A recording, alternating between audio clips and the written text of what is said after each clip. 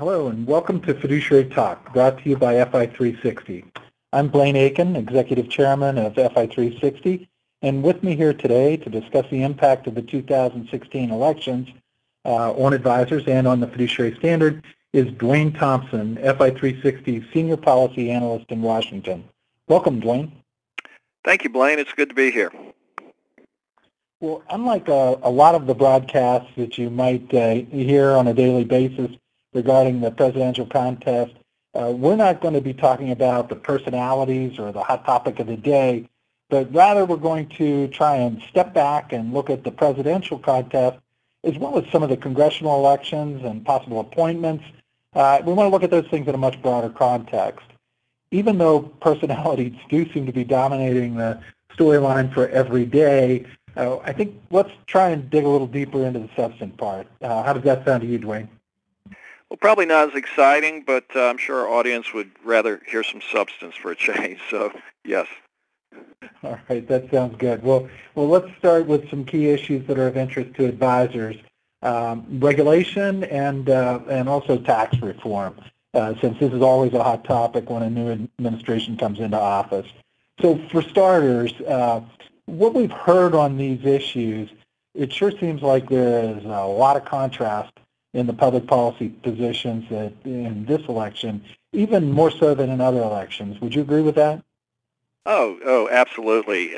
When you start to dig in and look at their campaign platforms, see where they stand on things like Dodd-Frank, for example. Of course, that's been in place for 6 years now, but it's still controversial. And when you look at the candidates' positions, Donald Trump would like to repeal Dodd-Frank, and Hillary Clinton wants to keep it. Not only that, she wants to expand it a little bit and make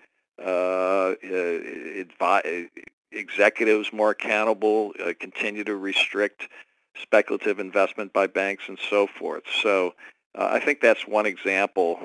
When you look at it, it's pretty black and white. Another example is the estate tax.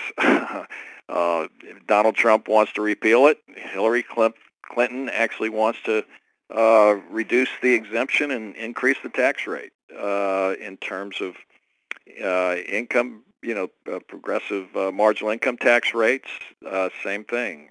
Donald Trump wants to simplify the tax rates and reduce overall taxes, and Hillary Clinton wants to increase them and even put a surcharge on millionaires and so forth. So I think you're right, Blaine. If someone, and I know there's a small group of people out there who are still undecided this late before the election, that I think it's easy to really see some differences between the two candidates.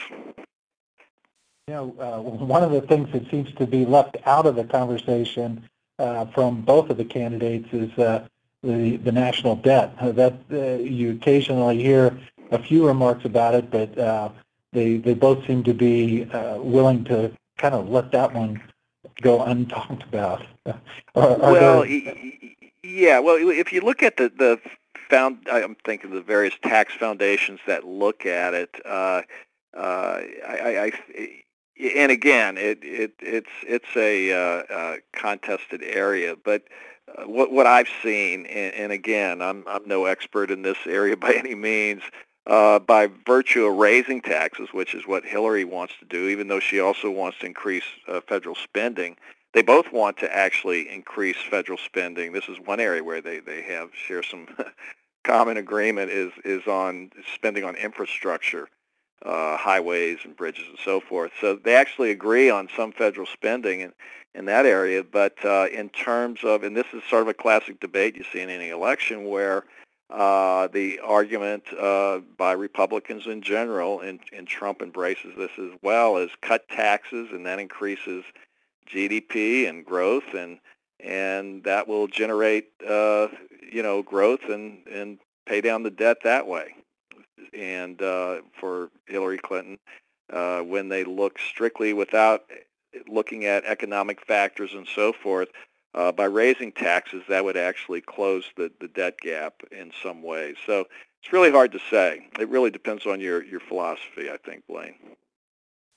Well, are there other areas where there's any level of agreement between the candidates? Well, getting back to taxes, and again, you have to kind of really look carefully. The carried interest that it's associated, I guess, with hedge fund managers, and I think it was controversial in the last presidential election for Mitt Romney. The equity owner in a private equity firm, where you pay lower taxes on carried interest as opposed to the marginal income tax rates, and both candidates want to get rid of it.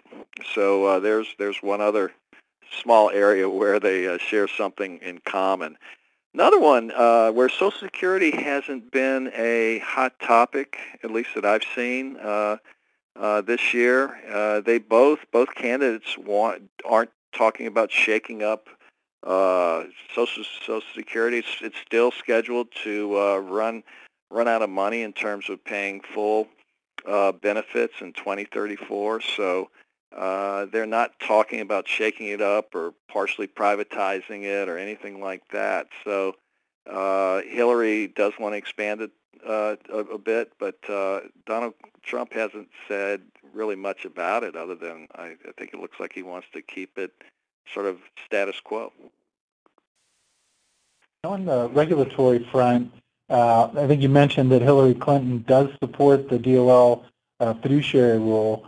And while Trump hasn't taken a formal position that I'm aware of or even really mentioned anything about it, some of his supporters have. Can you shed some light on that?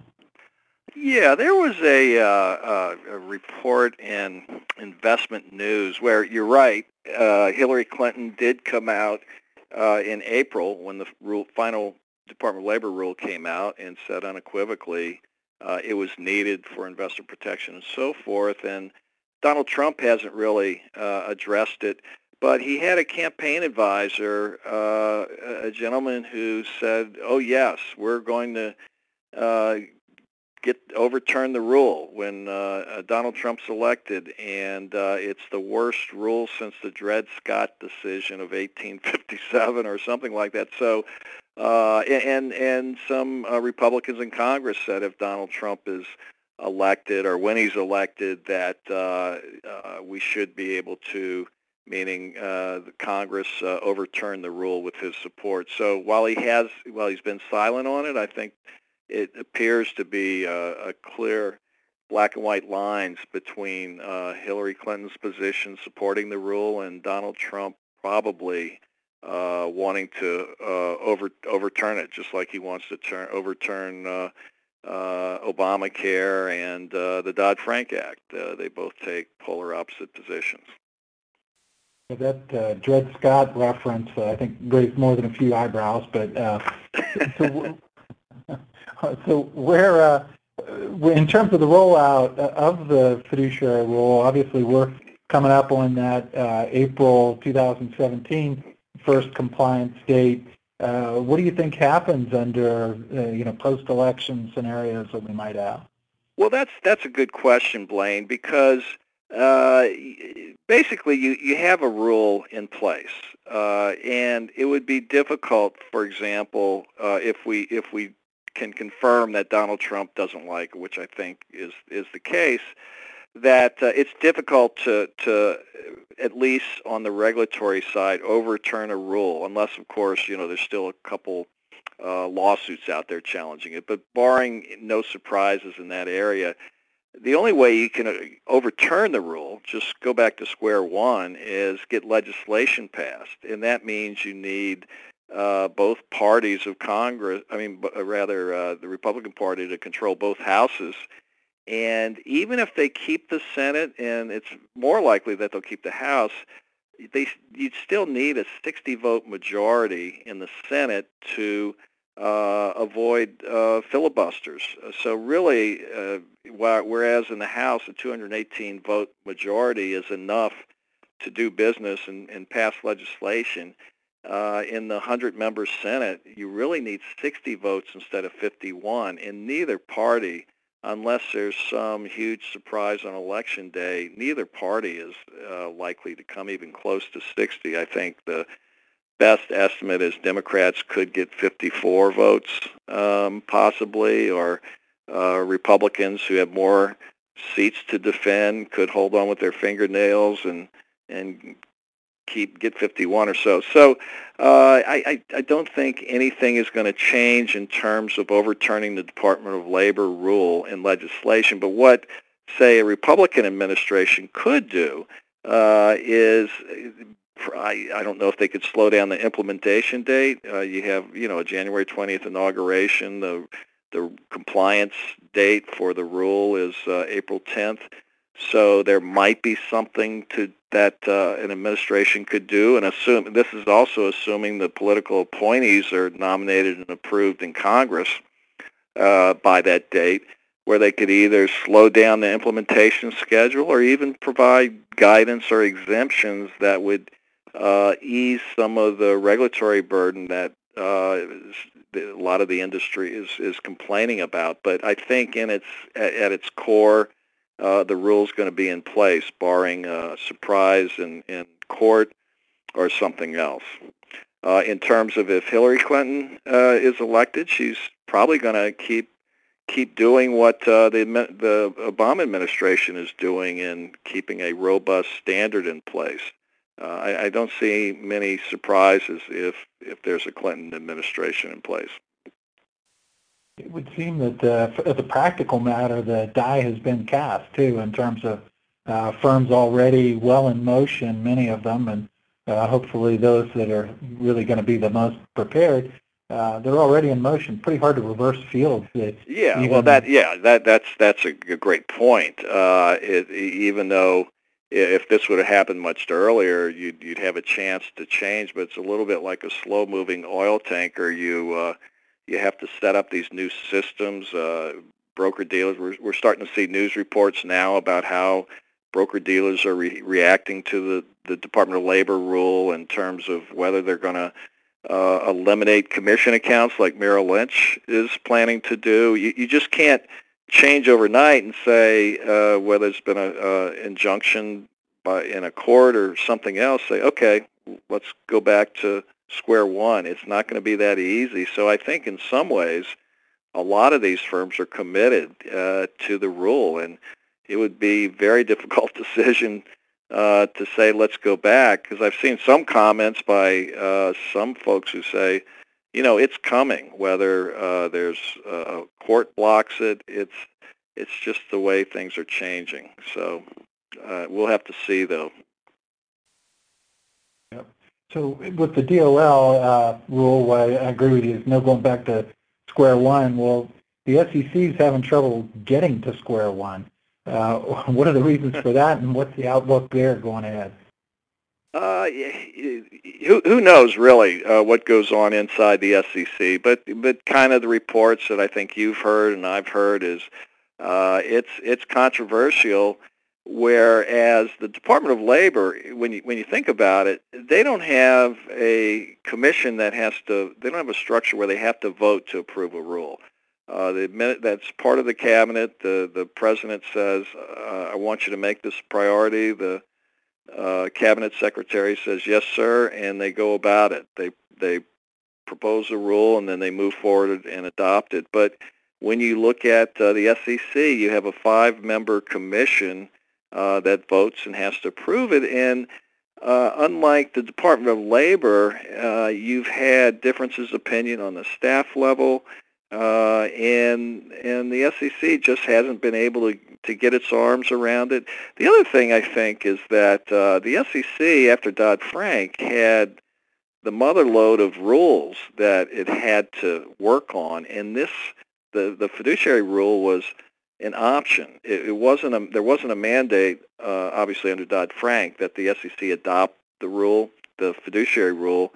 The Department of Labor was largely unaffected, I think, by Dodd-Frank. It did not have the same sort of legislative mandates that the financial services agencies had, so they had more time to concentrate on their fiduciary rule, while the SEC was inundated by all kinds of rules that they're still not finished with right now. Yeah, huge sort of undertaking that they've been faced with. Well, Dwayne, this has been very instructive. Maybe it's worthwhile to just comment one aspect that we don't hear a lot about, and that's the public officials as fiduciaries themselves. It seems in many respects far away from the stream of consciousness to recognize that the public officials do in fact have a fiduciary duty. But this is an area that, yeah, go ahead. What are your thoughts? No. I was going to say I agree with you where we said we were going to get away from the sound bites of the day, and everything is just it seems like every week there's a new scandal or controversy breaking. The topic of elected officials as fiduciaries is not going to be unfortunately a popular show out there, but I think it's a very interesting question, and you had a few thoughts about it. So let me shut up and let you go on with that, Blaine. Well, it is. It would be wonderful if the public officials would wake up in the morning, look in the mirror, and say, "What can I do today to be a better fiduciary?" But somehow that doesn't seem like that's happening. But fiduciaries or public officials, I should say, are recognized generally as fiduciaries, and it's actually something that even the founding fathers talked about at the time of the setting of the Constitution. But I came across an interesting article on this point from Hannah Callahan, who was Director of Government Ethics at Santa Clara University, and this was just the end of May of this year, where the title of the article was about public officials as fiduciaries. And in that article, she pointed out that there are 5 obligations of public officials that are most prominent, and they have a familiar ring for those of us in this area of fiduciary responsibility for investment advisors. The first being a duty of care, that they're obligated to competently and faithfully execute the duties of the office, and the duty of loyalty, to put the public's interest before their own direct or indirect personal interests. They also are obligated to act with impartiality, to represent all of their constituents fairly, and be accountable. They need to be transparent and guard against the arbitrary exercise of official power or even secrecy in the political process. And the 5th aspect I found particularly compelling, and that's the obligation to maintain public trust in government. So they're expected to protect and promote the public trust and avoid even the appearance of impropriety. So, Blaine, Blaine, I was just going to add that I think advisors can identify that if they've been working as fiduciaries, because they're acting in a position of trust, just like the politicians, and they may be delegated duties by their clients to invest on their behalf and so forth, and that's what happens when you elect a politician. You're delegating the duties of government to them to act on your behalf, and you have to trust them. So a lot of that resonates, I think. Yeah, I think so too, and it's a subject I wish we would hear more about, and that there was more evidence of the public officials recognizing these obligations. One of the things I also found, Dwayne, and is looking at some of the legal literature about this, that it typically points to the inherent difficulty in specifying who the beneficiaries that must be served are by the various levels of government and public officials. As you get to the national level, it's more clear. It's the entire citizenry. When you're down at a more local level, it really starts to bubble all the way up from the local constituents all the way up through those issues that have national ramifications. But invariably, whenever we talk about enforcement, it comes down to the fact that the voters are really at the heart of it, that true fiduciary oversight really relies on there being informed and engaged electorate. And here's where I think we all need to do a better job as citizens to make sure that we're keep up on the obligations of our elected officials and the activities of our elected officials, and hold them accountable. So I guess as we approach November 8th, let's just ask everybody to go vote. That And with sounds that, like a great ending to that, Blaine. Thank you. all right, it's good to have you with us again, Dwayne, and we'll be Thank talking you. soon. Okay. Bye. Bye-bye.